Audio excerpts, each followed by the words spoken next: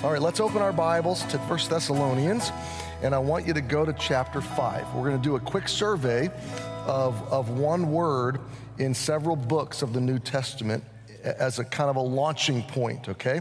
So you'll see the title of the series is Doing Decisions Right, and you'll see the title of this lesson, Resource Number 1, A Sober Mind, Grasping the Big Picture of Decision Making. So if you're there, 1 Thessalonians chapter 5 and verse 6. And if you have it, follow along. Therefore, this is Paul writing to that church in Thessalonica, therefore let us not sleep as do others, but let us watch and be, what's the word? Sober, okay? You're going to see that word over and over, sober. 2 verses later, but let us who are of the day. I want you to catch the contrast, okay?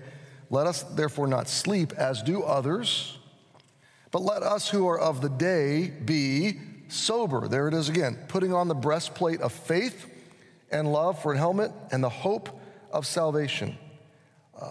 Go forward some pages to 1 Timothy. 1 Timothy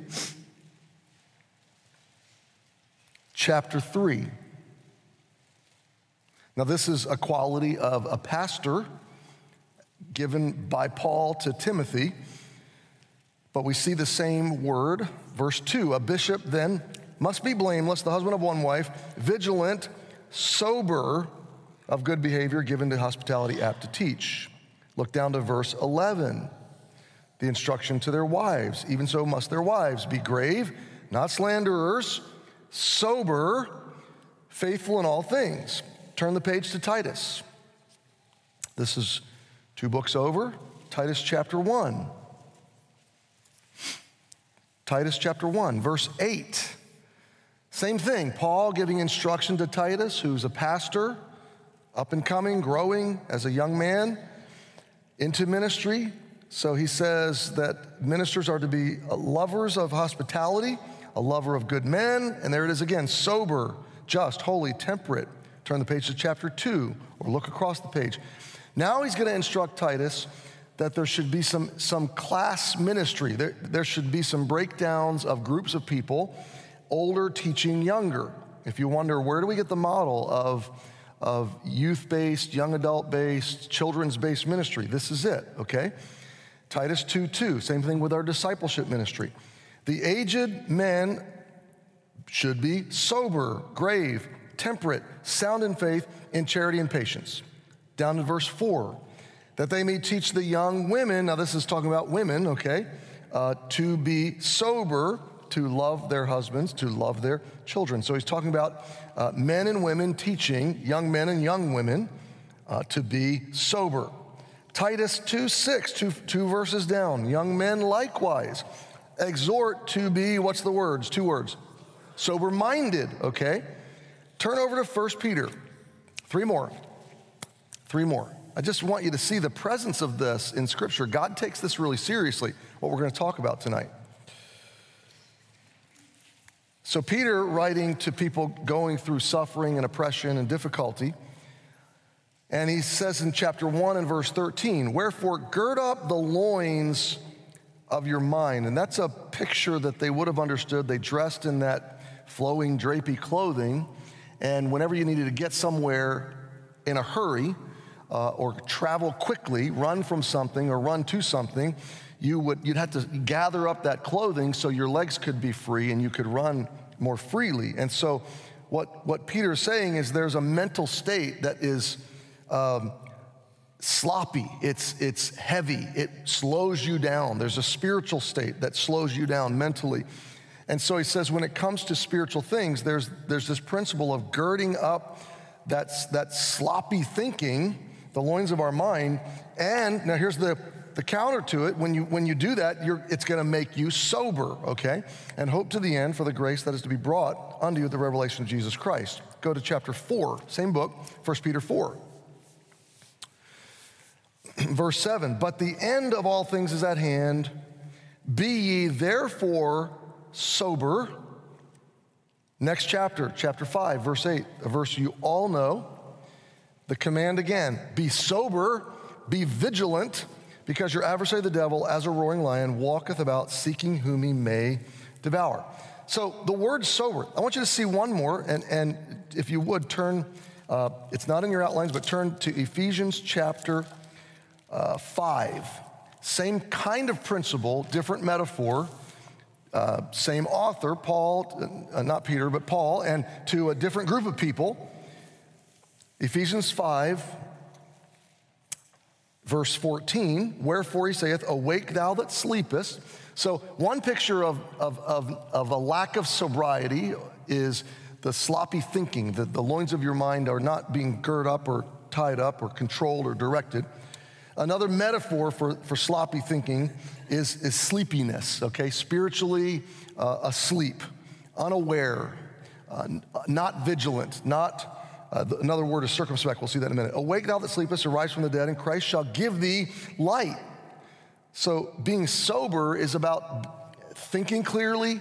It's about not just being serious, but there's a serious component to it. It's maturity.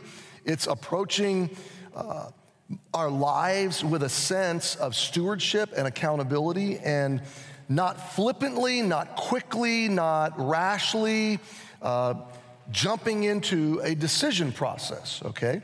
Verse 15, see then that you walk circumspectly. So we've studied this when we studied Ephesians,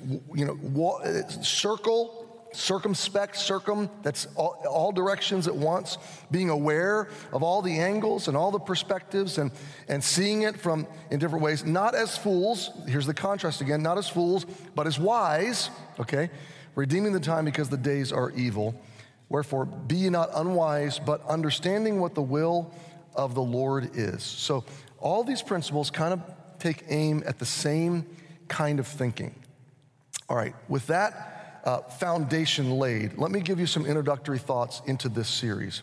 And this goes back a long ways for me. It began as a series to adults 25 years ago, or maybe even a little more than that. And it was well received at the time, and then I worked the principles and then began to teach them to young adults, teens, upper teens, 7, 18, 19, and then college age students, single adults. And I taught that for many years through the grid of youthfulness, okay? But what I want to do now the next 10 weeks is frame it back through an adult lens, okay? Because I had to relive personally all of these principles after, I'll tell you more of the story later, but the last time I taught through this, God was making me live it in real time. And it took on a 20-year older view of surrender and what it means to implement all these principles. There are two components to this series that we're going to talk through. We're going to spend 5 weeks talking through what I would call decision resources, the things you need to have at your disposal to come up with a good decision, okay? If I'm cleaning out my garage, I need a trash can and trash bags and a blower and a broom and, I need the right resources. And so when it comes to making decisions, we need the right resources. So we're going to spend, there's 5 of them, and we're going to unpack one each week beginning today, okay? And then the last 5 weeks of this, we're going to talk about process. So what do I need to be equipped with to even go at decision making? And I want you to think about skiing, mountain biking, climbing. I'm halfway into this movie about this guy that climbed El Capitan with no ropes. I think it's called Free Solo. Freehand, just climbed the side of one of the most daunting mountains on the planet, and it's an epic accomplishment, an incredible risk. If you think of some risky venture like that, you think of some activity that requires you to be physically fit and ready for the demand, and requires you to be prepared mentally and packed up with the right equipment, the right gear, the right tools, the right food. If you're gonna be on a survival quest, if you're going backpacking in the mountains for a month, you would spend weeks and weeks preparing for that kind of venture. You would prepare yourself in lots of ways with lots of gear and lots of equipment. And part of this series is how do you go at decisions, and how do you set up a toolbox or a resource pool that you're equipped now to make right decisions? I'd like to share a quick story that I may have shared with you before in a parenting series or in some other way, and if you've heard it, I apologize. But it bears repeating in this context. It's the story of Lance's wedding and Larry riding in the car with me. And Larry, one day, we were either leaving the reception or the wedding or the rehearsal. I can't remember. But it was this moment where Larry just asked me this stark question about parenting. And he said, "Dad, how's it feel to have, one of the three of us now married? Do you feel like you're kind of done? Like, is it an accomplishment? How does it feel?" And it gave me pause, because I felt like it was needed more than just a flippant answer or a quick answer. I felt like it could be a teaching moment, and he was trying to get into my head and heart to really understand how I would frame this moment as a parent. And so I took a minute and thought about it. I said, let me think about this for a second. And then I said, Larry, I'll be honest with you, I have really simple parenting goals. And I said, I think this is even going to surprise you to hear this, but my parenting goals since you guys were born are really, really simple. And I said, so here's how I feel. And to tell you how I feel, I need to tell you what my parenting goals are. I said, there's three of them. At the end of my time of parenting, this is my goals. I want my children to love Jesus personally like I love him. Okay, so what I mean by that, Larry, is more than you going to my church or doing Christianity exactly the way I do it or listening to the music exactly that I like. The behaviors and the appearance are not the center of my target. The center of my target is a heart that is really in love with Jesus at a deep level and at a personal level, real level, that you have owned a relationship with him and that you want to go through life with him, loving him, honoring him, and doing life his way. Because if you really love Jesus, then everything falls into place. If your life is driven by that love and that relationship, then everything else is going to kind of take care of itself. Your behaviors, your decisions, your values, your appearance, your lifestyle, all that is going to come in line with that love. So loving Jesus would be my number one goal. And by the way, you can't manufacture that. You can't force that. You can demonstrate it and you can teach it. You can help your kids understand who he is, but they have to make a choice, and that drives us all crazy because God gave them free will. The second goal I said to him is that you and Lance and Haley would have a biblical framework for decisions. And I said, the rest of your life, you're going to be making decisions. And for much of your life, Mom and I have made your decisions. Less so now that you're coming into college, and even less so as you go forward. But up to now, basically I told my boys when they were 7 or 6 years old, I said, let me tell you something. That hair on your head? I said, uh-huh. I said, it's mine. I own your hair. Don't ever tell me you want to do your hair the way you want to do it. As long as you're on my house and I'm over you in authority, I own your head, And that sounds more power trippy than it really was. I was serious, but it was more loving than that, the way it came across, And I never had a struggle with them wanting to do their hair differently. And, they're teenagers, like, hey, dude, I'm paying your food bill and your electric bill and your mortgage bill, so I cut your hair, Oh, you want a 3 instead of a 4? Okay, we can handle that. I had the trimmer and just zip it. That's all I did. So I just said, we've made your decisions up to now. We've made your educational decisions. We've made your financial decisions. Your life has kind of been floating forward on our decisions, but I don't want to make your decisions going forward. That would be an overreach of my parental authority and presence in your life. I'd like to influence them. I'd like to counsel and be an advisor in your life, but I certainly don't want to control them. But I do really desperately want to give you a biblical framework. I need you to have an understanding of the parameters of all of your options in life. How do you get it right? How do you go to the end of your life with fewer regrets and more celebration?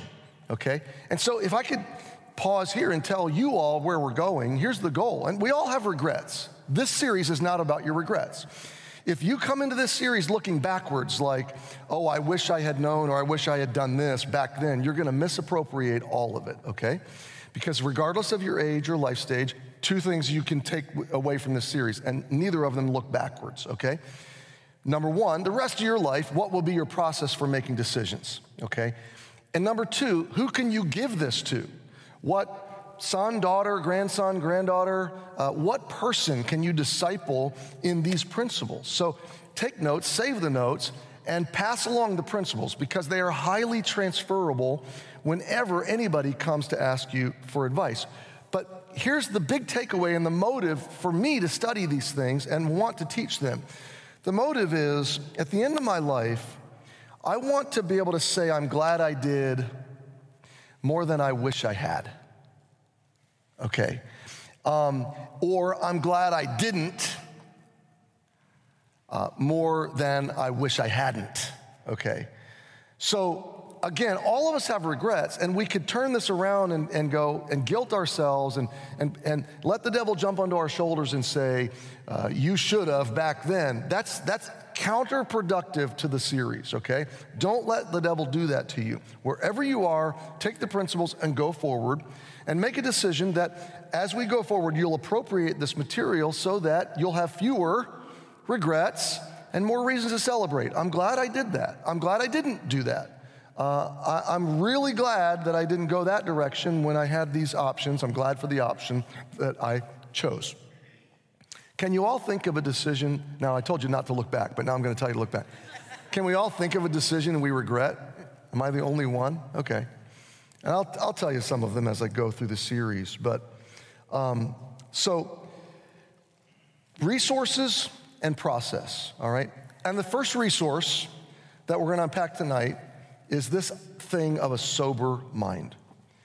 And it might sound simplistic. It might sound like, oh, really? You know, that's all there is to this. But I want you to just consider for a moment that the ordained, God-shaped leaders of the New Testament church, Paul and Peter, when they were writing their instructions to churches, continually came back to this theme for Christians. And not just young Christians, but the entire church body. The implication is that the tendency in decision-making, the drift in decision-making is to be guided by our emotions, to be guided by circumstances, and not to be guided by biblical principle, okay? The drift, the natural bent of all of our hearts is to be guided by some inner voice, and a sober mind is gonna step back and consider the bigger picture and the long-term picture and really stop and think about the implications that we can't even really begin to comprehend. A sober mind is going to pause before a decision and not just default into this decision and not just to happen your way forward or weigh out the pros and the cons. And what I'm going to teach you over 10 weeks is totally counter to the pros and cons approach to making a decision, okay? And be prepared, because often the decisions that God leads us to make are often at the front end are often the harder thing. The faith thing is often the harder thing, okay? And please do not think, I don't know the decisions that you all are dealing with right now and what you're up against. There's hundreds of them in the room, a room this size, okay? I don't know what is confronting you in the way of decisions. All I know is I'm burdened in my heart to get you to pause for a moment and look at it with a lens that the Bible gives us that life otherwise wouldn't give us, okay? And that our temptation is not to sobriety, not to vigilance, not to circumspectness. Our temptation is to emotions and a quick response to circumstances unfolding around us, okay? So the call to be sober is a call to pause and to look and very carefully assess a decision-making situation and to be very careful where I'm stepping, okay? We're all venturing through life in a minefield. I mean, there are traps and potholes and buried explosives all around us. Years ago, and I borrowed this illustration from Dennis Rainey, I picked up a book called Parenting Today's Adolescent. And Dennis is the author of that book, and this is an old book now. It was 20 years ago. But at the time, it was cutting edge, and his first story in the book was about him preaching at a family conference, and he set up on the platform, and I probably shouldn't say this because I want to do it sometime, but he set up all across the platform big bear traps. Big bear traps, real bear traps, metal teeth, like, chop your leg off kind of traps, right? And he had people that knew what they were doing set the traps all across the platform. And at the time, he had an elementary age son. And he called him up to the platform, and he took him off to the side, and he blindfolded him. And he left him on one side, and he came across to the other side, and he said, "Walk to me." And of course, his wife is freaking out, and the room when I did this illustration, this is what I did. I set the traps, I borrowed some traps, I found them from somewhere, and set them all across the platform. Lance at the time was about 5, maybe 6 or 7, I can't remember. I always get the ages wrong, but I called Lance up to the platform. I had him standing there with me. Dana is literally freaking out on the front row, Just the fact that he's anywhere within 5 feet of any of these traps is driving, and the room, it was like you sucked the oxygen out of the room. I mean, everybody in the room was sitting on pins and needles. And we stood there, and the visual was alarmingly powerful. And it was a parenting illustration of navigating and guiding our children. But the other application that bears out of this is we're all kind of walking through that minefield of bear traps. And what looks good to us, we might step and find out, oops, that was a trap. That was a misstep. And that's a regret. So what I did is I blindfolded Lance. I did what Dennis did. I'll tell you my version of it. Blindfolded Lance, and I just sent him forward. And I said, "Okay, Lance, listen to me." And he took a few steps forward, and he's getting closer to that first trap. And I said, "Lance, stop." And he stopped. Now I came up behind him, and I said, "Now let's step this way, one step. Okay, now let's step forward." And I walked right behind him, so he really wasn't in that grave of a danger. And plus the traps were kind of old, and they looked worse than they really were, okay? They wouldn't have really done much damage to his leg, but they sure looked bad, okay? And so I navigated him all the way through these traps until we got to the end, and then everybody breathed a sigh of relief, and I took the blindfold off. The idea here is we're all kind of in that same boat, okay?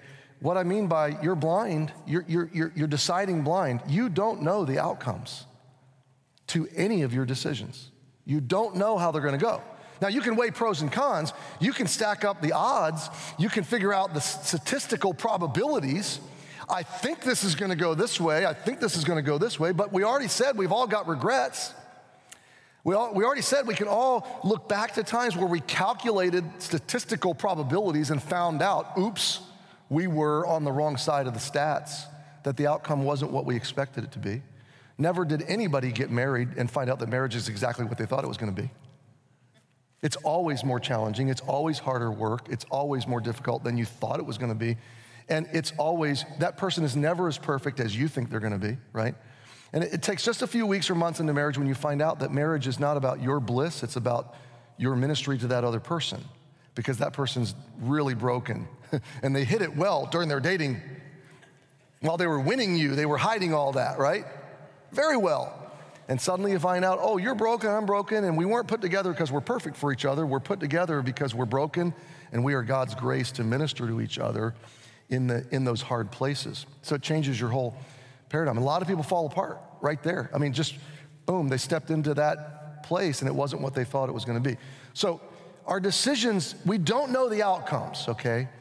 And here's what haunted me, and still does, frankly, in any major decision of my life. And I gotta tell you, I still very much follow this process. This is what drives my decision making, whether it's a church decision or a family decision or a personal decision.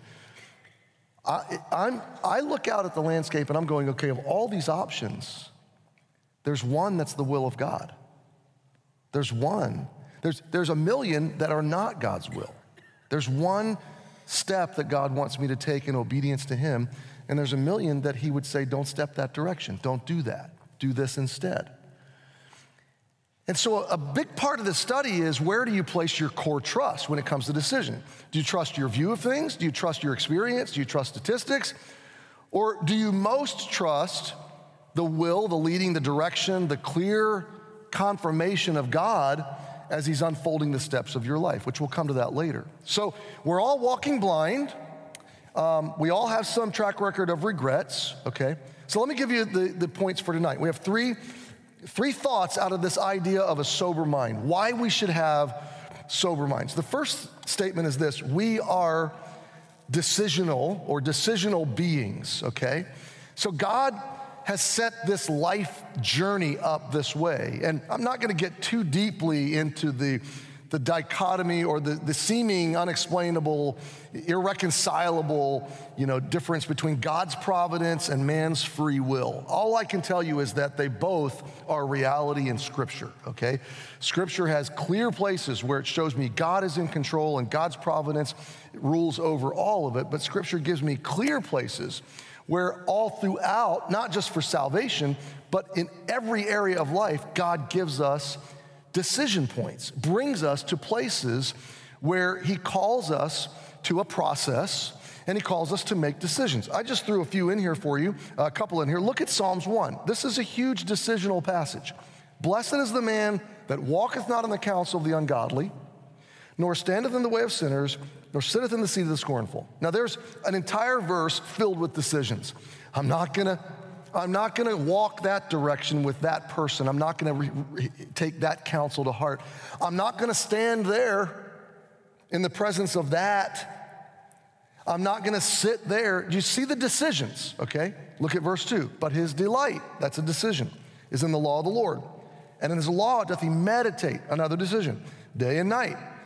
And here's the outcome, verse 3 of those decisions. He shall be like a tree planted by the rivers of water, that bringeth forth his fruit in his season. His leaf also shall not wither, and whatsoever he doeth shall prosper.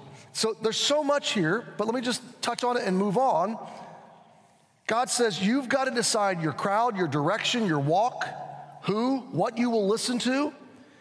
And a blessed man, a healthy, a flourishing, a fruitful man is the man that says, I'm gonna be very discerning. I'm gonna be very sober. I'm gonna use discretion here. There's gonna be some counsel I'm just not gonna take and not gonna let it embed into me, not gonna let it shape me. And there's gonna be a lot of counsel, namely the Word of God, that I'm gonna totally immerse myself in, and I'm gonna meditate in it, I'm gonna own it. And God says the outcomes of that life, that principled, biblical, decisional life, is you're like a tree planted by a nourishing river of water. And what does a tree in a fertile environment do? It grows deep roots, and it flourishes in health, and it bears fruit in its season. So here's one takeaway from this. God's painting a picture that you're on a journey, and your decisions kind of determine the direction of that journey. Your life is a series of decisions strung together, right? That's really all life is just the consequences of a long series of decisions strung together, okay? And so God says there's a decision process that leads to a strong, planted, rooted life that's like a tree that's gonna flourish and bear fruit in his season, okay? Now this is counter to the world's decision process. The world's decision process is grab the immediate gratification, find the easiest path, the fastest path to your most immediate pleasure, desire, dream, fulfillment. Even if you have to cheat, even if you have to steamroll over people and step on them and use them, get what you want as fast as you can get it, however you have to get it. This process is choose your input, choose your meditation, commit yourself to truth, commit yourself to the path of God's principles and God's reality, and you're like a little seedling that's gonna grow near a fertile riverbank, and over time, you're gonna become an established tree, and you're going to bear plenty of fruit. In other words, God's going to fulfill the desires of your heart. God's going to bring fruitfulness, but it happens in a slow growing process over the duration of life. And so often we're in such a hurry to find or construct our own answers that's what drives our decision process, is I've got to find the fastest, easiest path to the answer to my question, okay? And God says, no, sometimes the slower path, sometimes the deeper path, sometimes the long-term, more fruitful path, instead of the immediate lucrative answer or the immediate self-gratifying answer. Choose the edify and the fruitful and the long-term strength path over the immediate gratification path, is what he's saying. And that takes this what we're talking about, this sober mind, okay? Proverbs 8, God says, those that seek me early shall find me. Okay, I want to connect that to that sober mind that's going, I need God. That's a person that's waking up every day saying, as I live my life, I'm making decisions, and I need God involved in these decisions, okay? We make a wide variety of decisions in our lifetime, and I want to list them for you. Maybe you can write the list down fast. But just to strengthen our soberness, okay, to encourage you to pause before you make a big decision and really look at this, okay? Think about the decisions we make all the time. We make educational decisions about our personal development, and younger people more frequently are making educational decisions. We make vocational decisions, career, work, job changes, the development of career. We make relational decisions, dating, friendships, who's my crowd? And by the way, you're always influenced by those people. So relational decisions are who will influence me, who will I influence, who will I grow to be like, who will I be an acquaintance towards, but who will I open my heart in a deeper way towards and extend to them a deeper kind of influence. So there's relational decisions. Fourthly, we make familial decisions, marriage, parenting. Who will I marry? How will I approach marriage? How many kids will I have? When will we have them? The timing, all of that. And sometimes it's not even our decision, right? Fifthly, we make financial decisions. How will we steward our finances, our resources, what God's given to us? We make practical decisions in terms of lifestyle, the allocation of our time, the scheduling of our lives, and the pace of our lives. We make geographical decisions. Where will we live? We make directional decisions, and I wrote down the word purpose next to this. In other words, what will I live for? What will be motivating me? What will be driving me? Okay? We make spiritual decisions. These have to do with my walk with Christ, how I understand Christianity, how I approach the Bible. What role do I give God in my life? Who do I view God to be in my life? So spiritual decisions. What place does Jesus have in my life, or decisions? And then I wrote last, missional decisions. Missional decisions. And I just, to me, this is a little bit like purpose, but it's more connected to Bible, okay? Like, what will the mission of my existence be? From start to finish, what will the mission of my family be? In other words, are we just people paying bills and growing up and kind of existing? Or are we a team that has a mission? I love what Pastor Johnny said last week. I don't know if you caught it because he just touched on it, but he talked about the word pro and vision, provision, not just meaning God providing, but the deeper meaning to the word, meaning a shared vision, that we come together. God's brought us together by his provision. In other words, we share a vision together. And he was talking to me earlier about that personally, just that the strong marriages that he's seen throughout his lifetime are those marriages that came together in mission. And they said, we aren't just two people coexisting, kind of pursuing separate dreams and sharing some space and sharing some connectivity and raising a family together and paying bills together.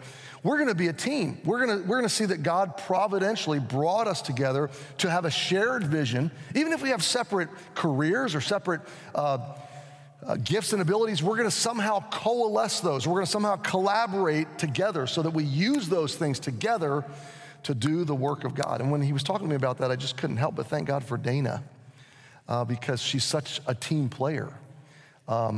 She is such a silent, quiet supporter. And so many of you are, so I'm not trying to elevate her. She's normally sitting down here, right? That's why I'm pointing down there. I'm imagining her sitting there. But she's so often running from nursery to nursery, and she's visiting Haley today, but I called her this morning. I said, could you call this person and pray and try to encourage? And she's just always ready to step into that and willing, never complained about it. It just astounds me that she's such a team player in this. She never came to me and said, look, God called you to pastor, not me. So you do your thing and I'll do my thing. She's always said, look, I'm in this with you. We do this together. And frankly, I don't think I could do it without that kind of vision that we share. So that's what I mean when I say missional. I want you to write this statement down. Just start first person. I and others around me are subject to the long-term outcomes of my decisions. I just need you to stop and think about this. I and others around me are subject to the long-term outcomes of my decisions. You're making decisions today that impact you and everybody that you impact. Your very existence is the result of decisions that other people made over which you had no power, you had no control.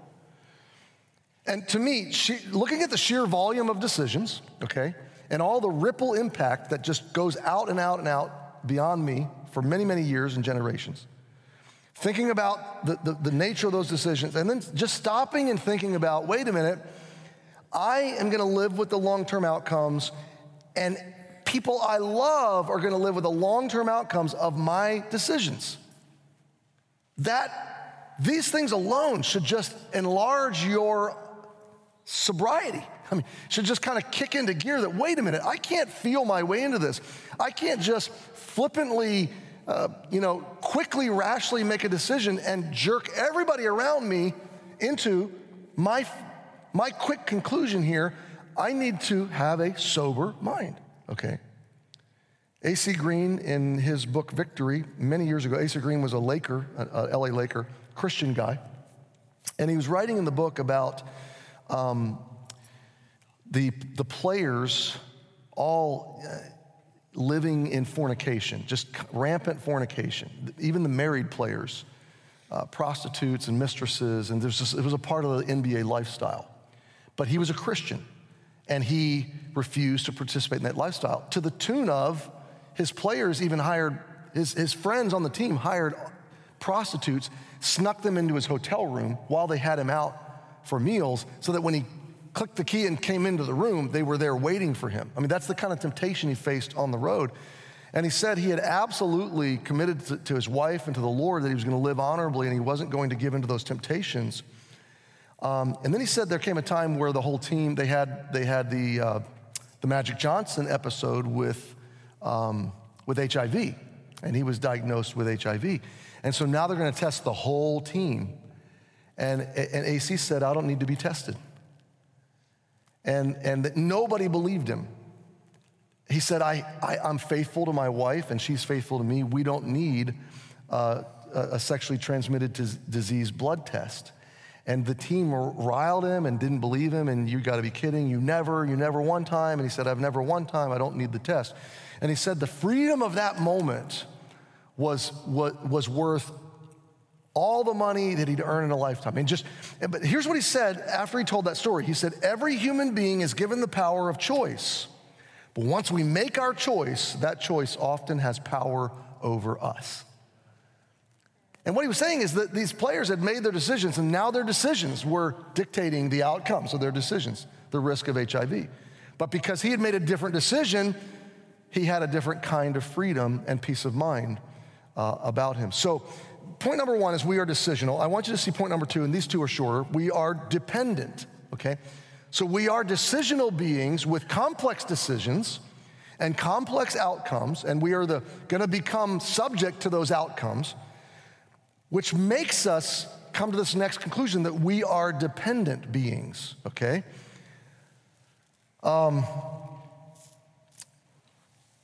God said to Timothy through Paul in 2 Timothy chapter 1 and verse 6, "Wherefore I put thee in remembrance, that thou stir up the gift of God which is in thee by the putting on of my hands." Look at verse 7. "For God hath not given us the spirit of," what's the word? Fear. "But of power and of love and of a sound mind." He references to the Corinthian church, by the way, the same problem with Timothy. He said, I think we read this on Sunday even. He said, "I'm sending Timothy, but I want him to be with you without fear." And the references to this and his instructions to Timothy leads us to conclude that Timothy struggled with fear, okay? And it's hard for me to look at this list of decisions: educational, vocational, relational, familial, financial, practical, geographical, directional, spiritual, missional, and all the outcomes and all the people impacted by them, and not go, whoa, that's scary. And so that brings me to this word dependent, that God kind of put us in this place of decision making where we are walking blind into a minefield of traps and explosives with lots of potentially bad outcomes and good outcomes. And he calls us to be sober, and he wants us, the natural reflexive response of that heart is, oh, wow, I need help here. Like, I'm like Lance, and I need Dad to step up behind me and tell me, stop. Don't step another step. There's a trap. Step to the left, step one more to the left, now go forward. You know, we need that kind of direction in our lives. This is the goal, okay? And this is what God wants to do. He wants to direct your steps. He wants to order your path. And it is a very real, organic, day-to-day, week-to-week, month-to-month thing that makes you like a tree planted by the rivers of water, okay? So we are dependent. Look at Psalm 37:23. "The steps of a good man are ordered by the Lord, and he delighteth in his way." So when you look at the landscape of landmines and traps, and you think about God wanting to order your steps, it's not hard to then say, God, I want to delight in your way. Now again, some people have this idea that there's my way and God's way, and my way is awesome and God's way stinks. You know, my way is really great. It involves, financial success and pleasure and possessions and happiness. And God's way involves moving to a third world country and living in a hut and eating grubs and witnessing to half-naked people. That's God's way, surely. No. Your way is guaranteed regret. God's way is guaranteed blessing. His way is better, okay? So it's just natural to go, okay, I need help here. Even at the oldest and the most experienced point in life, I still need help going forward, okay? James 4, "He giveth more grace, but God resisteth the proud and gives grace to the humble." So there's that idea of dependence again. What I'm trying to say, I'm trying to tie all this together to a sober mind. A sober mind says, wow, decisions are big.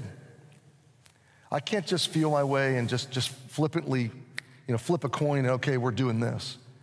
This is big. This has eternal ramifications. This ripples out to generations. A lot of people are impacted by this decision. So I need to weigh this and be sober about it, but I also need to be dependent about it.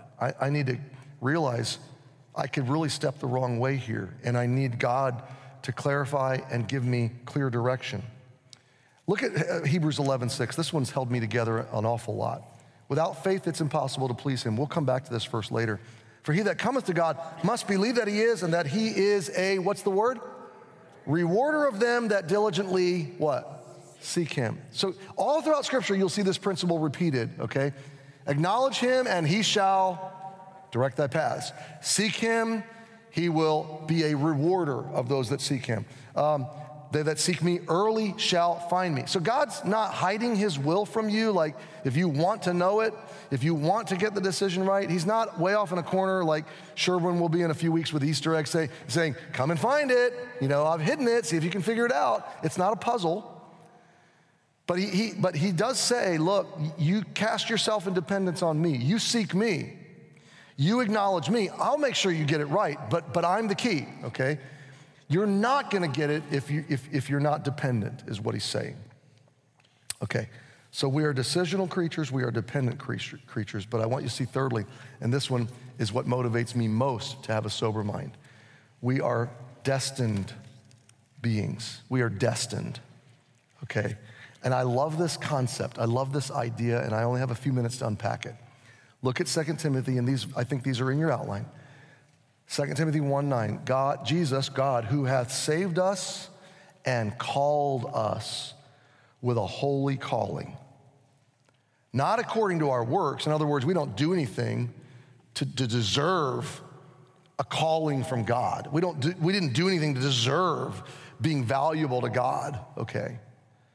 It's not according to our works, but according to his own purpose and grace, which was given us in Christ Jesus before the world began. So here's what I want to drive home to you. God's calling on your life was orchestrated in eternity past. How valuable and important does that make you to God's plan? How significant does that make your decisions to God's plan? Now, God is sovereign and providential, and his will is gonna happen with or without you or me, okay? Regardless of my decisions, I'm not gonna derail God's plan. But my decisions, God's free will component of this, it's like within the boundaries of his eternal, providential, sovereign will, he's given me a role to fulfill and a choice to fulfill it or not. And what he's saying is, do you want in on the purpose? Would you like your life to have eternal significance? Because who wouldn't, right? Do you want to just survive and pay your bills and then die? Or do you want to leave a legacy that is eternal in scope? Because what God's saying is, I've given you a holy calling. I've called you with a holy calling, not because you deserve it, but because in my purpose, I've poured out my grace upon you and I've placed my value upon you. See, it's not that I'm valuable in and of myself. It's that God has decided to place value upon me, okay? And because of that, I can say I'm valuable and my life is valuable and my decisions matter. Look at what he said to Jeremiah. Before I formed thee in the belly, I knew thee. And before thou camest forth out of the womb, I sanctified thee and I ordained thee a prophet unto the nations. So in Jeremiah's case, he said, Jeremiah, I know you, I ordained you, I shaped you for this. This is your destiny. I've called you to be this. And by the way, it was a hard destiny, but it was his life. It was the life he was designed to live. And what I'm telling you is from this day forward, that's all that matters at this point, okay? You can look back at your regrets, or you can say, from this day forward, I'm gonna live in line with God's direction for my life because he's determined that as a destiny, okay? Jeremiah 29:11, we love to quote this. Most people take it out of context. I know the thoughts that I think towards you, saith the Lord, thoughts of peace, not of evil, to give you an expected end. By the way, that is prefaced upon him bringing Israel through a lot of hardship. So some people use that verse to say God's just ideas are gonna make your life syrupy, delicious, and sweet, and wonderful, and no pain whatsoever. No, he's writing this to people that are gonna go to Babylon and go through trials, and he says, but I know the outcomes. I'm gonna bring you back, and I'm gonna fulfill the hopes of your heart. That's an expected end, that's what he means. So he's not promising bliss, a blissful journey. He's promising that his heart and his purposes are good, and that he can be trusted. Psalms 139, I'm fearfully and wonderfully made. I didn't put this in here, but the psalmist said, what is man that thou art mindful of him, okay? Ephesians 1:3-12, and I won't read the whole thing, but you'll see these phrases in here that God has chosen us before the foundation of the world, that we were chosen according to the good pleasure of his will, that it is according to his good pleasure which he has purposed in himself, and that we have been predestined according to his purpose. Now, I get it. There's this whole world of what are called Calvinists out there that apply that only to the salvation choice, like this idea that God has predetermined everybody that's going to be saved and predetermined everybody that's going to hell, and that the decisions are already made, okay? That's not what the Bible teaches.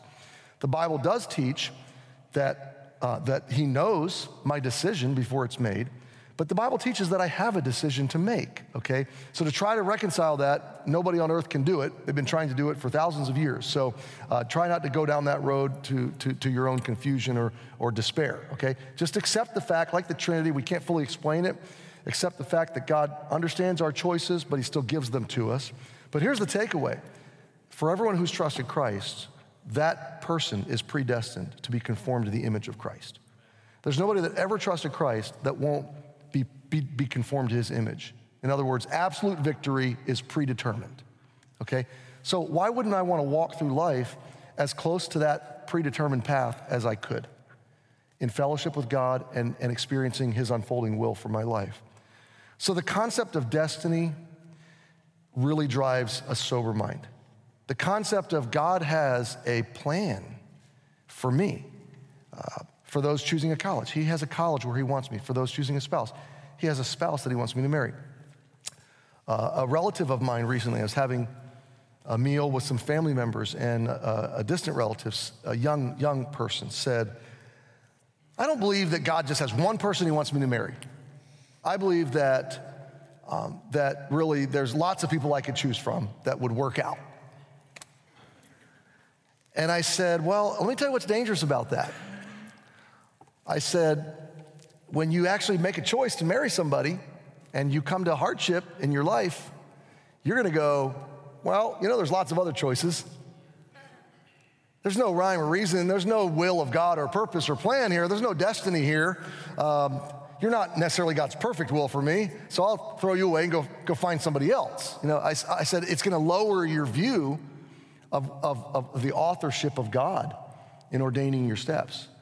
And I said, I'm not saying that the principles of the Bible, I do think the principles of the Bible would work between any two spirit-filled people, okay?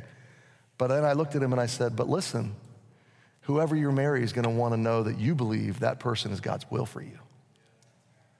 And I said, I can tell you this, I've never questioned for a second that God brought me and Dana together and that Dana is exactly who God wanted me to spend my life with. And if I entertain a doubt about that, it would change my whole framework of how I approached marriage. And he went, oh, yeah, never thought of it that way. And I said, and by the way, you're gonna want your wife to think you are God's will for her and that you're God's destiny for her. So it's a healthy thing.